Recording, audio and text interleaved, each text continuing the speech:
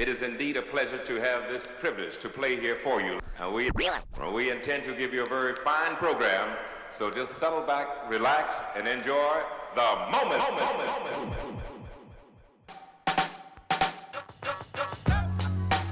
Hello and welcome back to another special edition of Mic'd Up on Ohm Radio.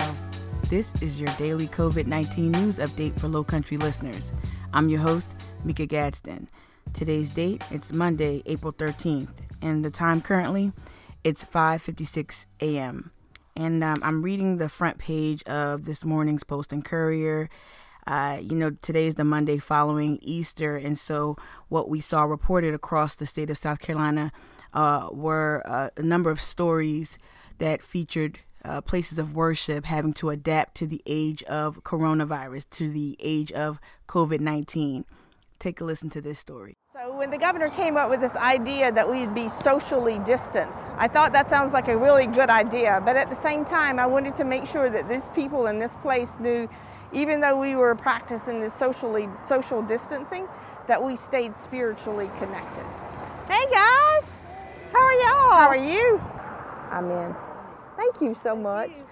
It just seems fitting that we would also not let this virus keep us from sharing his body and blood and being connected as a community in this place. That reporting was courtesy of the state newspaper. They visited Mount Hermon Lutheran Church in West Columbia, South Carolina, and so you can hear church leadership there speaking to the importance of remaining connected to her congregation. And so what you couldn't see, but if you were perhaps using the theater of the mind there, you could hear cars and you can hear that she was outside. So basically, like so many other church services that took place during Holy Week, she was handing out communion. And it was in a drive-through style. So it was great to see her donning PPEs and, practicing social distancing, and that no one was getting out of their car, no one was congregating in small groups. She exchanged words with her parishioners, and they drove off after receiving communion. And so that was consistent. Again, that was consistent with what we saw reported all weekend. So, this is just how we're all trying to maintain routines, maintain our faith, maintain our practices and all of that, right? We're trying to do that in the age of coronavirus. But that being said, let me catch you up on where we are. First, here's a snapshot of what the coronavirus is doing around the world. And this is courtesy of WCBD, our local NBC affiliate based right here in Charleston, South Carolina. As the world observed Passover and Easter in far from traditional settings, coronavirus infections across the globe have passed 1.8 million. More than 113,000 people have died. Across the United States, more than 547,000 cases of COVID-19 have been reported. More than 21,000 people in this country have died. The commissioner of the Food and Drug Administration says the United States is very close to the peak of the COVID-19 pandemic. Okay, so that was more of a wider view of coronavirus or the COVID-19 outbreak and what the numbers look like both abroad and here in the country. Here's where we are with the most current DHEC numbers. State health officials have released the latest update on COVID-19 cases here in the Palmetto State.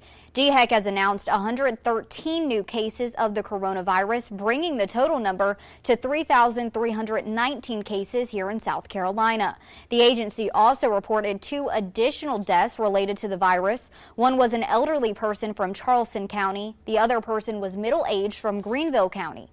DHEC says both of these people had underlying health conditions. So just to reiterate, according to the DHEC website, time-stamped at 3:30 p.m. Sunday, April 12th, we currently have a total of 3,319 total positive cases reported for the state of South Carolina, and we have a total of 82 deaths attributed to the COVID-19 pandemic. So those are the most current numbers from DHEC.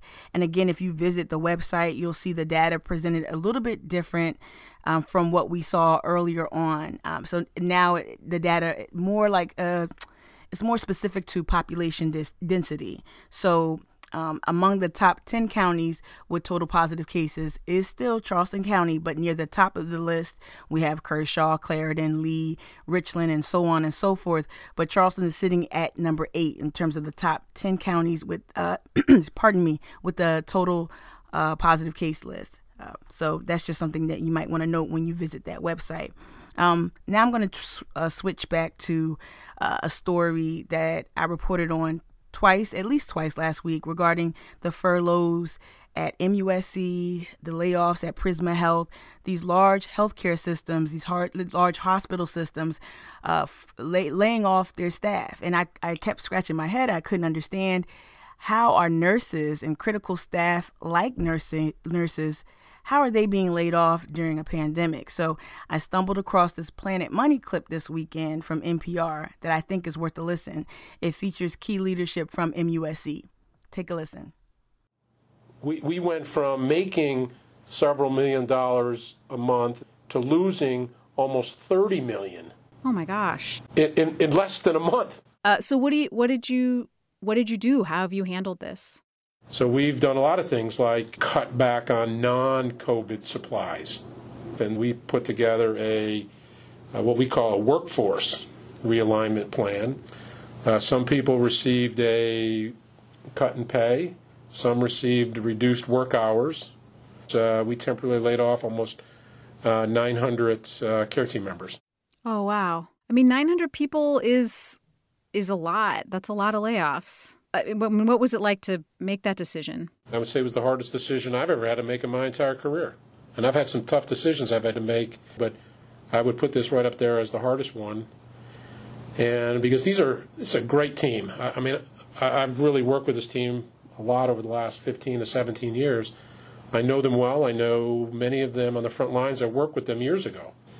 I got emails from a lot of people. I got a lot of supportive emails from people who said, I understand what you got to do, and sorry you had to do it, but I'm here and I'll be ready to come back. And I got other people that weren't as nice about it. So it's a sad day. Today is the day in which we were not seeing those people at work. They were temporarily laid off yesterday at 5 o'clock, and they're not here today. So it's hard. Although I told the rest of the team that's here, let's deal with the So you just heard the voice of Patrick Cawley. He was being interviewed by the folks over at Planet Money, and that excerpt from that interview, that was a more recent episode of Planet Money. So hopefully it gave you more perspective as to why the layoffs are occurring. And I know many of you already arrived at the conclusion that, hey, less revenue means less support for the workforce. It's unfortunate to hear folks have been laid off and furloughed, but as Patrick stated, I'm glad that the workforce realignment plan, which is a fancy way of saying laid off, I'm glad that the plan does include a reentry portion, like they're planning to have folks come back and rejoin the team. So that is reassuring, but it's sad that our current healthcare system in this country is engineered to more to support just treating illnesses as opposed to helping folks remain well. So I think you can see that and how, because we have a need here. We have a need for testing. We have a need for care. I reported last week about the disparities in Black communities and non-Black communities of color who are disproportionately suffering from COVID-19. There's so much care. Immigrant populations, folks who work at plants, who process the meat because meat is in high demand. Folks who work at mills who are producing paper, these populations are still working hard, and they typically don't have access to health care. So the medical need is here, but unfortunately, taking care of marginalized communities isn't as lucrative as other ways, or other types of medical needs and concerns. So that's just my little shtick that wasn't really well articulated, but you get what I'm saying. We pretty much incentivize, treating ill people as opposed to helping to keep them well. So anyway, that's from Planet Money, and hopefully it helped you understand why all these layoffs are happening at Prisma Health and MUSC. So There is relief coming, and especially as we approach the peak of the coronavirus outbreak. I want to switch now to a story I heard, another story from NPR that featured some teachers. Now, it's a montage clip, but it does feature the voice of one South Carolina teacher, and it just really made me feel for our teachers. I want us to remember that they're dealing with displacement and a lot of loss right now too. As we see in so many other states, schools have decided to close for the remainder of the year. That means no graduations, no proms. I was speaking to a parent this weekend, and their high school seniors pretty bummed out about that. So, but here's a piece from NPR featuring the voices of teachers from across the country, and there is a South Carolina-based teacher in this clip as well. So take a listen. Okay, Corey, stay with us because your team talked to 3 teachers about how they are dealing with all this. And I want to play some of what those teachers had to say. Let's listen. My name is Hannah Klumpa, and I teach at a Title I middle school in Greenville, South Carolina. My name is Tu Nguyen. I'm a 6th grade teacher in Washington, D.C. My name is Jamie Gordon, and I am a 3rd grade teacher at a religious private school in the Richmond, Virginia area. Everything happened so quickly. When we closed, we had no idea what we were going to do. I didn't have lesson plans for e-learning because, again, no one knew that we were about to close. Before you leave, you need to make sure that you are also prepared to be out of school for a month. This is while teaching just full-time anyway. So nothing about our regular jobs changed, except that we were also being asked to create a distance learning plan on top of it. I, as a teacher, am always thinking about how can I lead by example? And if I don't know how to use these programs, then how can I expect my 3rd graders to do so? I thought we had gone over all the important things, but in my first day, one of my students showed up to a video call, not wearing a shirt. Just, didn't think about that at all. Some days I post videos of myself giving those instructions, where they're at least seeing my face. One time I gave them from the middle of Target parking lot, just so that they could see what's going on. I am a nurse. I am a counselor. I'm a cheerleader. I mean, the list goes on. That is also part of my job that I was hoping I'd be able to do virtually. I became a teacher to build relationships with my students and to essentially be a carer. This is a caring profession.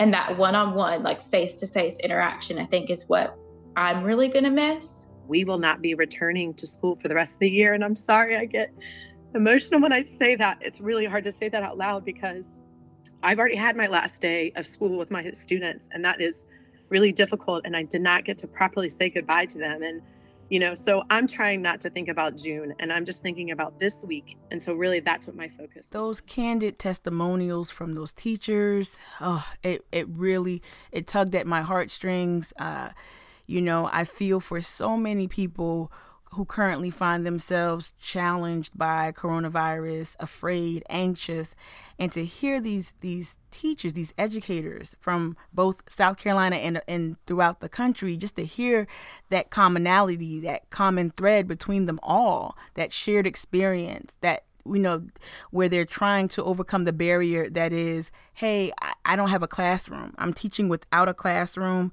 I'm teaching without seeing my students. They might have, teachers that might have issues with, their students having access to special needs counseling or internet access, food, meals. So shout out to all of the teachers, all of the folks who work to keep our school system going, not just the teachers in the classrooms, but the counselors, the support staff, the lunch cafeteria, food workers.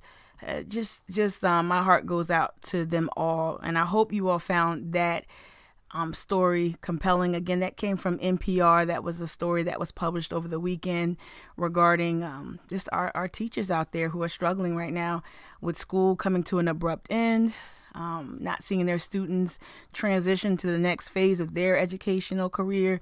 So yeah, it's a tough time for a lot of folks, families and educators. I'm going to end today's update with, I'm going to continue my I guess not a tradition. I'm going to continue my habit, my routine of including some African American healthcare facts. I want to make sure that we pay homage to and remember the Black folk from this state who blazed the trails here for medical advancement. And again, this is inspired by our recent coverage that I've read largely throughout the state of South Carolina that references healthcare history, that references medical achievements and how it relates to COVID-19.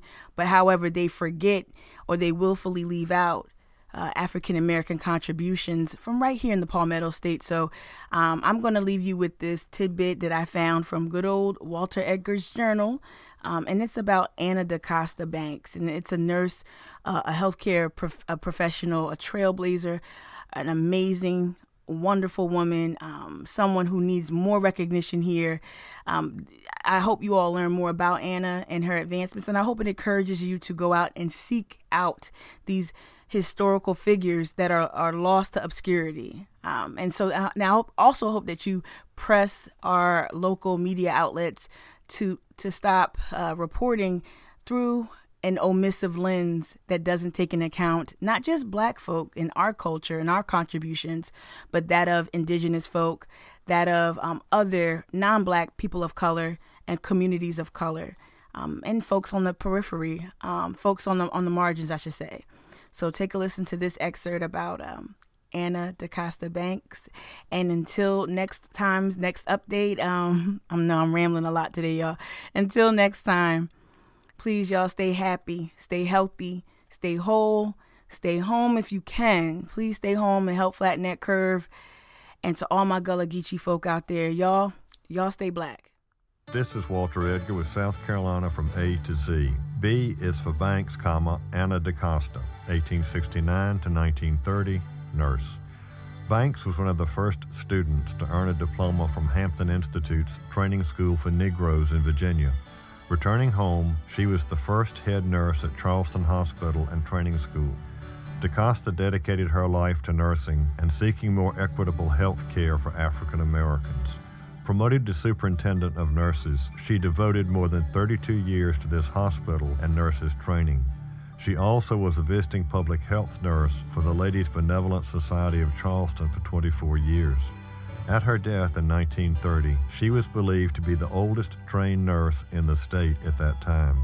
In 1959, when McLennan Hospital was relocated closer to the medical university, it was renamed McLennan Banks to reflect Anna DaCosta Banks' influence on regional health care.